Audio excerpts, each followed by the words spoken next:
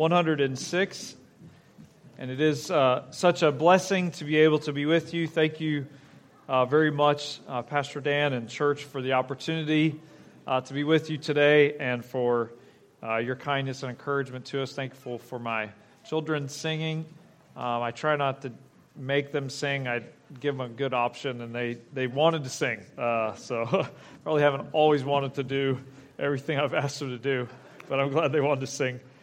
And if you would pray for us, I didn't mention much about what the Lord is, the ministry the Lord has led us to now, but I guess a year from this past October, our mission organization, Vision Baptist Missions, which was started out of our sending church, went through a leadership change, and as part of that, there was a kind of a vacancy, and I was asked to serve as the general director for Vision Baptist Missions. We're a fairly new and small mission organization. Most of our missionaries were sent out of our church. Initially, we now have missionaries at other churches, but my dad, he said, "Don't you have to be like 60 years old to be like a general director?" I was like, "Yeah, I think I probably should be." But pretty much everybody with our organization is younger than me, so we'll grow together. But I was asked to pray about that, and that was probably a harder decision for us to come back from the mission field than to go, because that was pretty much the only life we knew as adults. Me and my wife, kids were all born over there. But we could see how God's hand was in all the things we'd experienced as missionaries, opportunities to help other missionaries stay encouraged and figure out how to do ministry in their respective mission fields. And so we moved back last October to take up that role, and we are excited about the opportunities we have to really help young people who want to be missionaries evaluate, should they go into missions, and then if they and their church believe they are, help them begin deputation, get to the field, get through a couple years of initial language and culture, get a church started, come back from furlough, and just kind of walk alongside them and their church to hopefully that they can be effective on the mission field, and that they can be fruitful, and that they can continue serving as God leads them. And so, as the pastor mentioned, it's more of a support role. I was able to visit West Africa. I just came back from Nigeria and Burkina Faso last week, and we have 3 missionary families out there, and just trying to encourage them. And so we're excited about this opportunity to help missionaries and to help their churches. And so if you would pray for us. We do have some prayer cards on the back table, as well as a little brochure about Vision Baptist Missions. If you're interested, you can pick one of those up.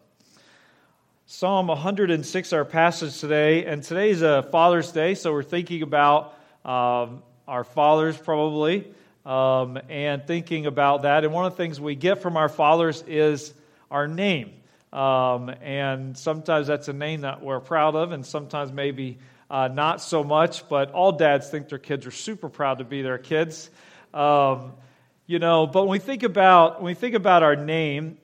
We all enjoy hearing our name. We all enjoy somebody knows our name. We've probably all had the experience of forgetting someone's name, or if you ever ask somebody's name and then you ask them again and again, you still can't remember it. And so you just do what Christians do, you just call them brother, whether they're a brother or not, you're like, oh, brother, but our name is important to us.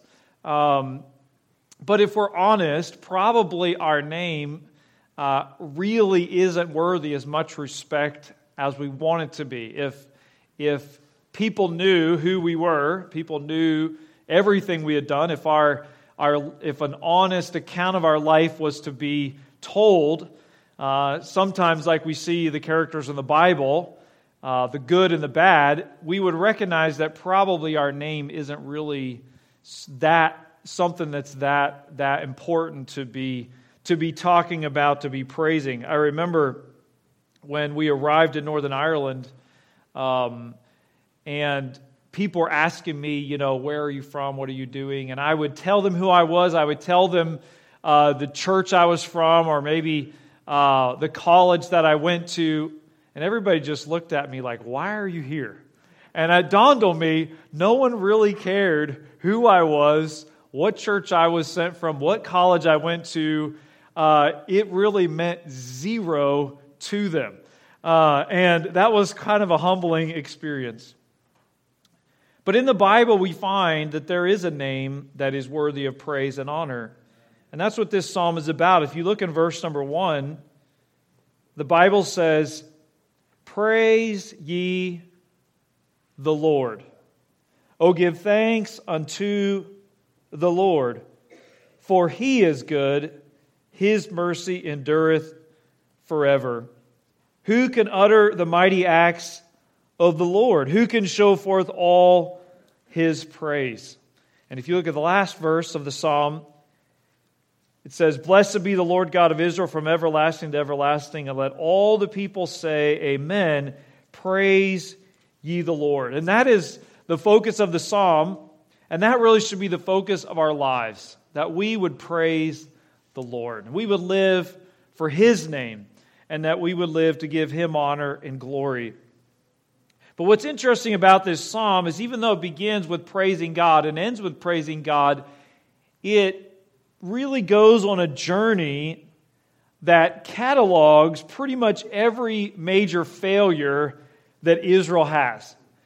And it's kind of interesting because it is going to show essentially that if God would save this group of people and do it for His honor, for His glory, then surely God would also save us and work in our lives today. So let me just go through a few of the things we noticed in the psalm. If you notice in verse number 7, it says here in verse number 7, "Our fathers understood not thy wonders in Egypt. They remembered not the multitude of thy mercy. They provoked him at the Red Sea, even at the Red Sea." So what's going to happen is he's asking God to intervene, and he is going to say that if you did all of this for these type of people, then surely you would do something for me. So notice some of we could say the highlights, or really the lowlights of this nation. They first of all didn't understand the wonders of God in verse 7. They didn't remember the multitude of His mercies, and they provoked God at the Red Sea. If you go down to verse number 13, they forgot the works of God. They forgot how He had delivered them.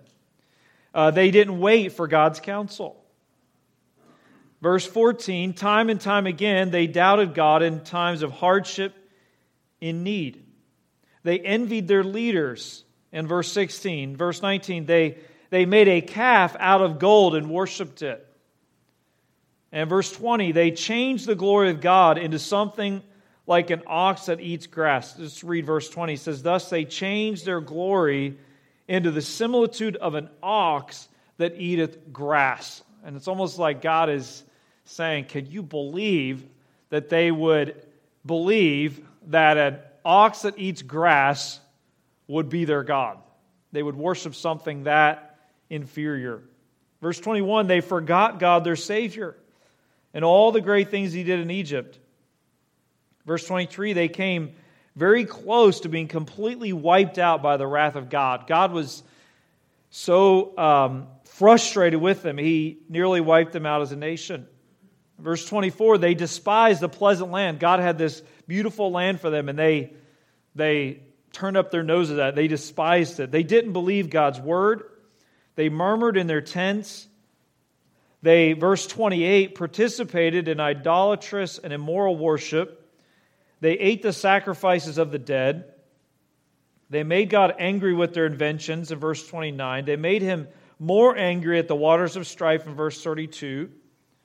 They didn't destroy the nations in verse 34. They intermarried with the wicked Canaanites and learned their works in verse 35. They served their idols, verse 36. They sacrificed their sons and daughters unto devils or demons, verse 37. And verse 38, they shed innocent blood. If you look down to verses 39 to 40, the summary is, thus were they defiled with their own works, and went a-whoring with their own inventions. Therefore was the wrath of the Lord kindled against His people, insomuch that He abhorred His own inheritance.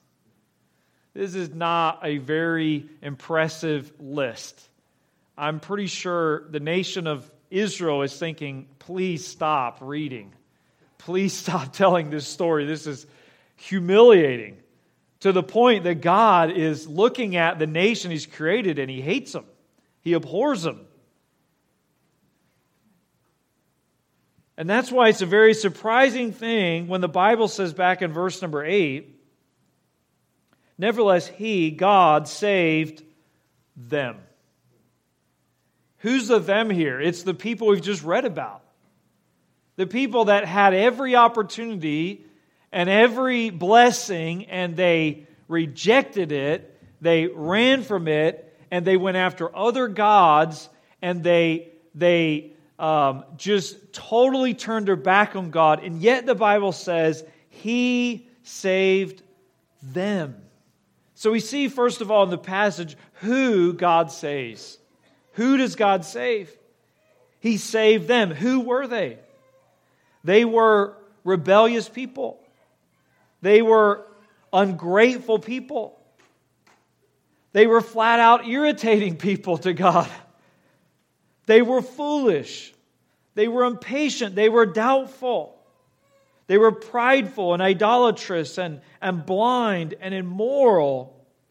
And really, I think we could even say they were dirty, and their lifestyle was disgusting to God. And yet He saved them. The Bible is very clear. We could look at the nation of Israel, we could think, how could they turn their back on God so much? And yet the Bible is very clear that there's none righteous, no, not one. And we know that if the story of our lives were told, it's not a whole lot different, is it? God allows us to be born and to be blessed and to be given so much. God is gracious and forgiving and merciful, and time and time and time again, we do our own thing, we go our own way, we try our own path, we don't pray, we don't seek Him, we try to figure it out on our own, and we could not judge the nation of Israel because we too have gone our own way. But God in His grace commends His love toward them and toward us. While we were yet sinners, Christ died for us. And so we as well have sinned greatly against God. So why is the psalmist telling all of this sad list of sin against God? Well, if you go to verse number 3, he begins by praising verses 1 and 2. Verse 3, he says, "Blessed are they that keep judgment, and he that doeth righteousness at all times." So he acknowledges kind of like this universal truth that the person that keeps judgment and the person that does righteousness at all time will be blessed. This is like the ideal. This is really God. This is Jesus. That'd be great if you could always be righteous. You'd be greatly blessed. But then he says in verse 4, "Remember me, O Lord, with the favor that thou bearest unto thy people. O visit me with thy salvation, that I may see the goodness of thy chosen, that I may rejoice in the gladness of thy nation, that I may glory with thine inheritance. We have sinned with our fathers, we have committed iniquity, we have done wickedness. Our fathers understood not thy mercy in Egypt, they remembered not the multitude of thy mercies, but provoked him at the sea, even the Red Sea. Nevertheless, he saved them." So do you see his logic? He's thinking, I know what the nation of Israel was like, and yet you chose them. I know how often they failed against you, and yet you saved them. And God, I know that if I was always righteous, that would be a great blessing, but I'm not.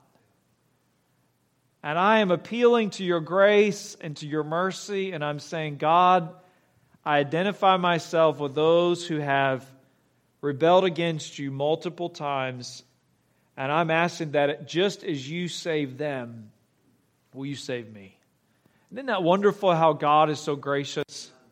Who does God save? God saves sinners. And the beautiful message of the gospel as a missionary, as a Christian, and maybe you're here and you're not a believer in Jesus Christ, is you don't have to change your life to get saved. You don't have to clean up your act to get saved. You just call out. You can't clean it up. You can't change it. You can try. You can put on a new coat of paint, but underneath you know that it's rotten to the core. God knows all about that, and God delights in saving sinners. And that is such a wonderful thing for us. And God continues to save even those of us who have been saved and redeemed. We still need His grace every day because there are aspects of our life and our character that need His continual grace. And God is in the work of saving sinners. What a wonderful thing it is. We had a lady that we met many years ago. It was a Sunday afternoon. We were about to have our Sunday evening service, and I was kind of just out on the streets giving out some invitations. This lady took an invitation. She came into the church, and she sat there. She listened to the gospel message. Kind of began to get to know her a little bit. She had a whole lot of problems. She was really in bondage to false religion. She thought that her church could save her. This system of tradition could save her. She had a serious problem with alcohol. She was frequently suicidal and just really in bondage to a lot of different things.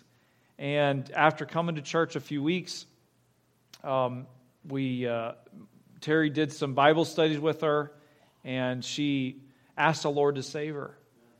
And we were so thankful for that, but she still had a lot of pressure from family, and sometimes people make professions. You don't know whether, it represents real, genuine faith in their life. We eventually moved, as I mentioned, we moved from Ireland to England. And we kind of lost contact with some of the people there. This lady was one of them. But then we came back a number of years later, and she reached out to my wife and said she wanted to meet up with us. And it was, when we met up, we did not recognize her. She was so full of joy. She was so full of mission and inviting people and involved and serving. It was like totally changed person. And what a beautiful thing it was for God to save someone like this lady. Who does God save? God saves sinners. And one of the most dangerous places to be in life is to think you're okay, to think you're fine. Jesus said He didn't come to call the righteous, but sinners to repentance. What does that mean? He didn't come to save certain people who are righteous. No, He didn't come to save some who thought they were righteous. And that's a very scary place to be. So, who does God save? God saves sinners. And if God saved the Israelites, He was going to save the psalmist who wrote this psalm. And if God saved them, God will save and work in our lives. And so if you're here today and you recognize you're a sinner, God can and will save you if you will humble yourself and believe on Him. And then we see, secondly, in the passage, how does God save?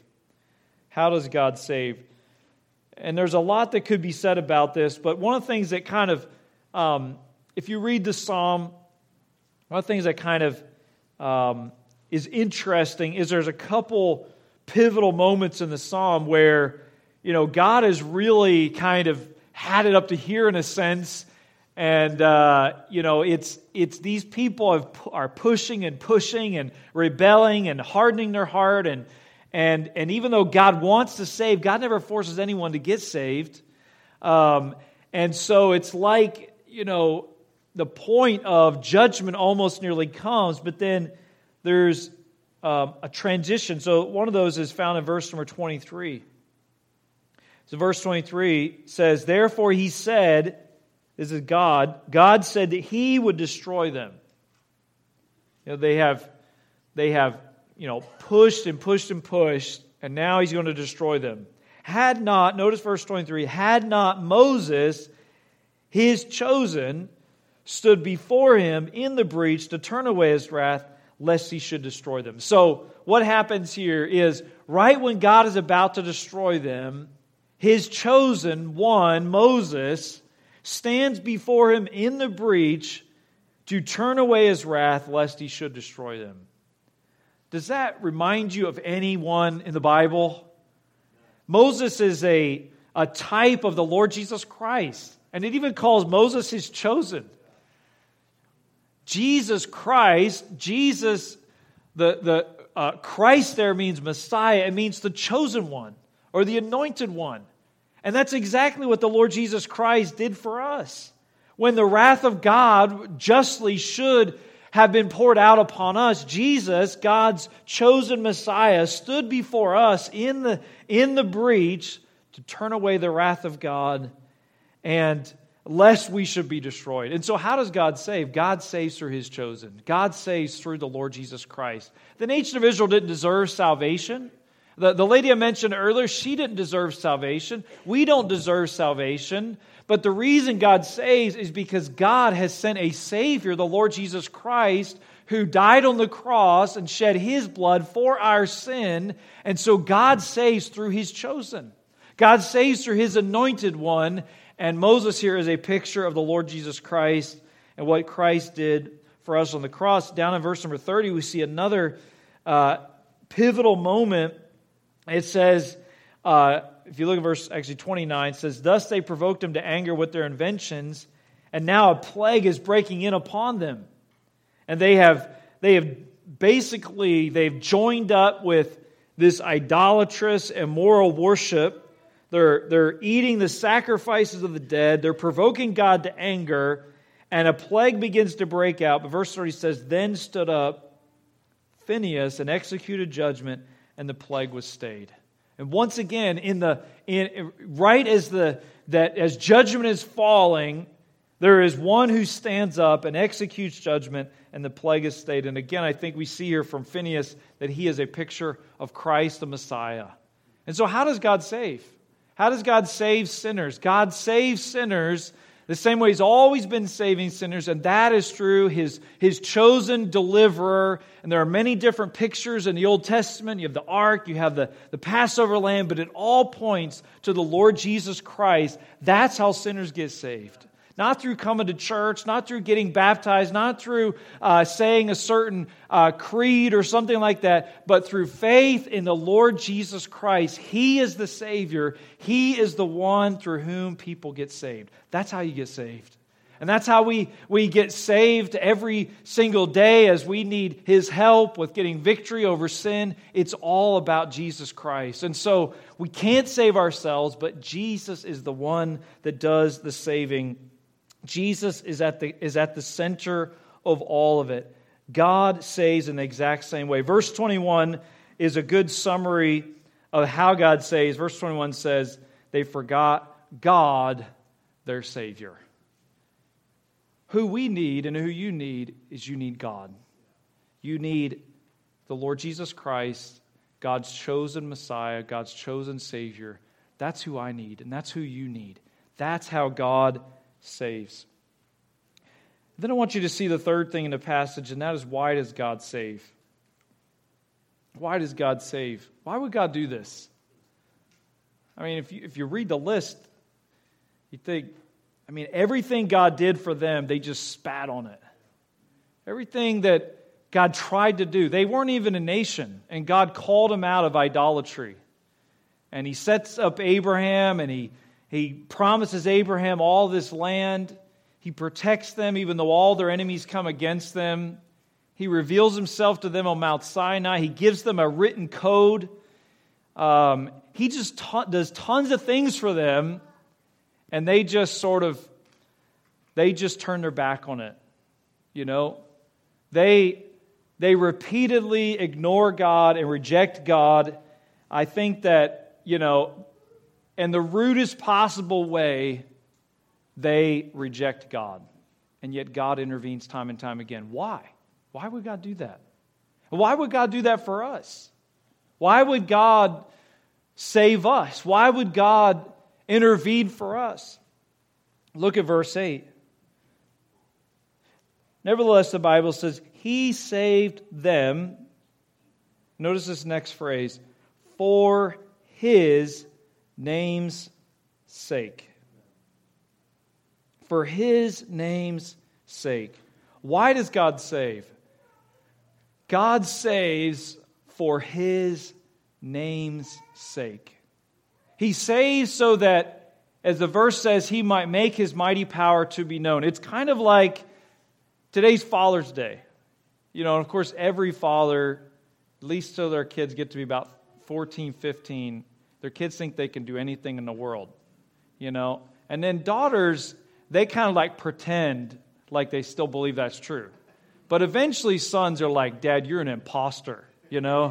You are weak, you have a bad back, and you cannot do anything and everything that you say you do, And my son Grant, he always tries to keep me real, keep me humble, But dads, we enjoy at times when our kids have a problem, They'll be like, we can't get the pickles open. And you're like, you can't. Do you need help with that? Because I was just over here needing to use these guns, to do something, And you're like, you're like, I got it. And then you finally get it, and you're like, I'm glad I got it, because the mask was going to be off. But we enjoy the fact that there's a need for us to use whatever abilities that we have for others. We also think we had some grilled chicken last night.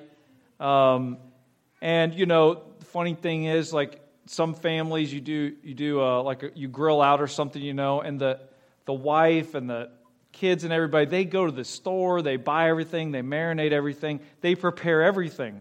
And all the man does is he just puts it on the fire, and closes the lid, takes it off and like, Travis, that was a good barbecue. And you're like, yeah, I know. I set it on there and took it off after a few minutes, And so sometimes it's a matter of just keeping our ego intact. But we enjoy there being a need, so we have an opportunity to use whatever abilities we have.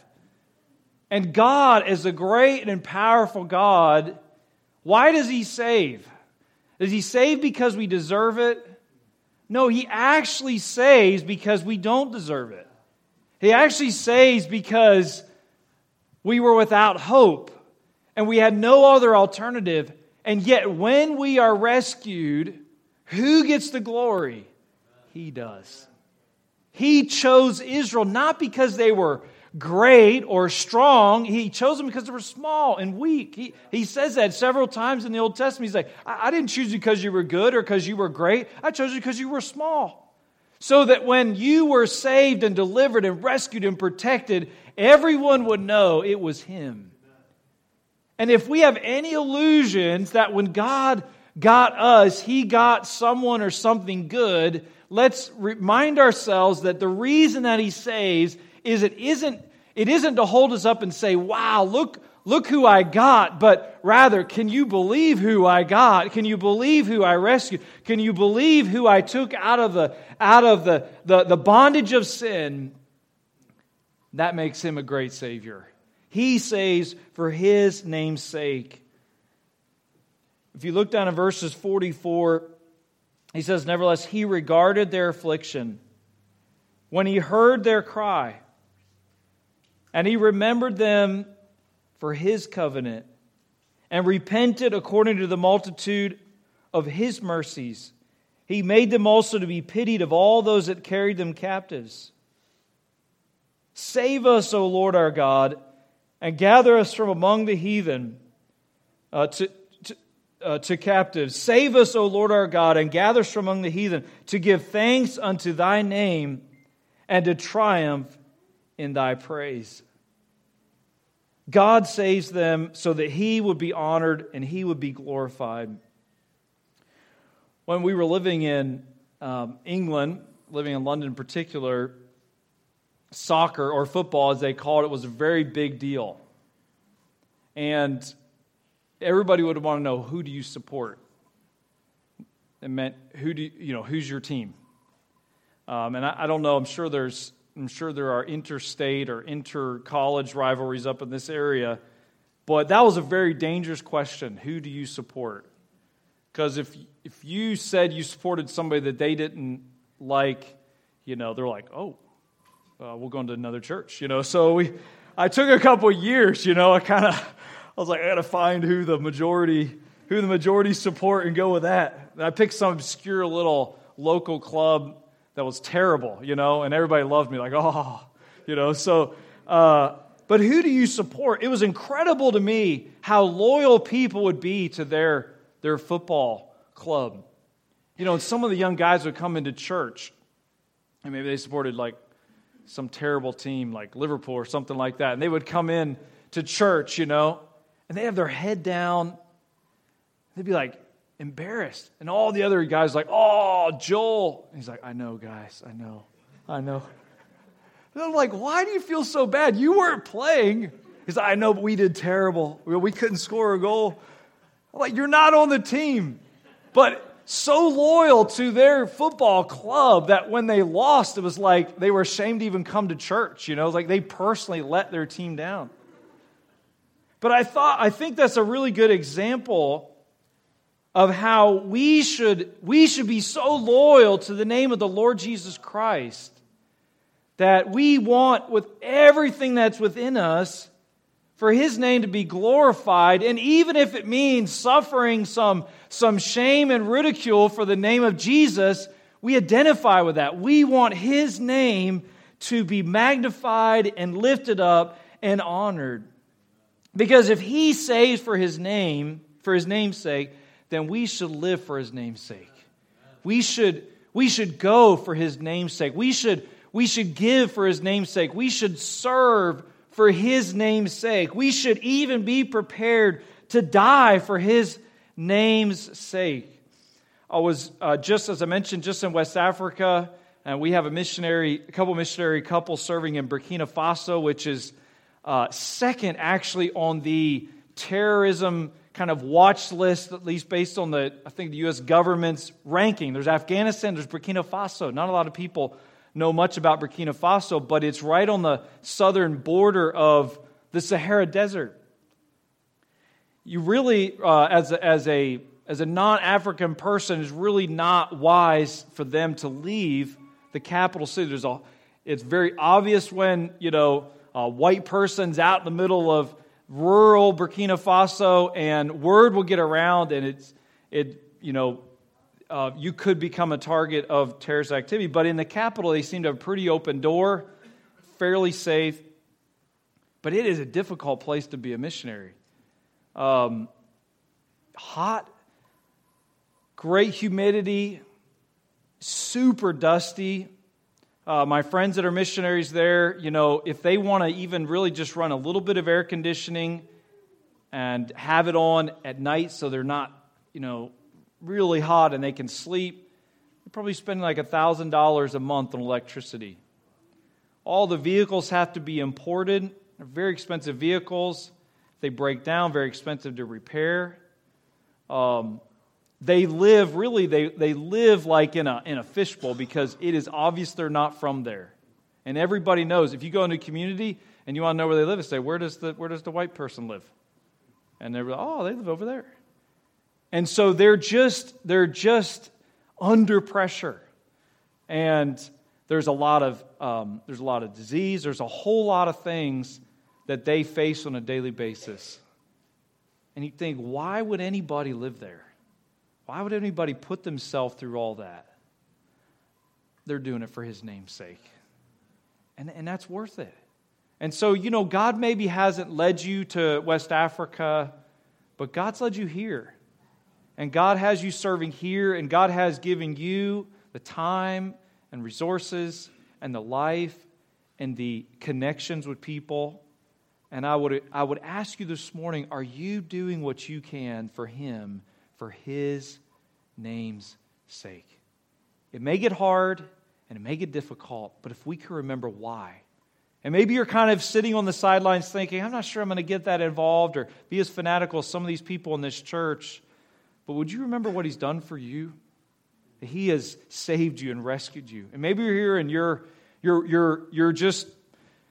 not sure. This is all new to you.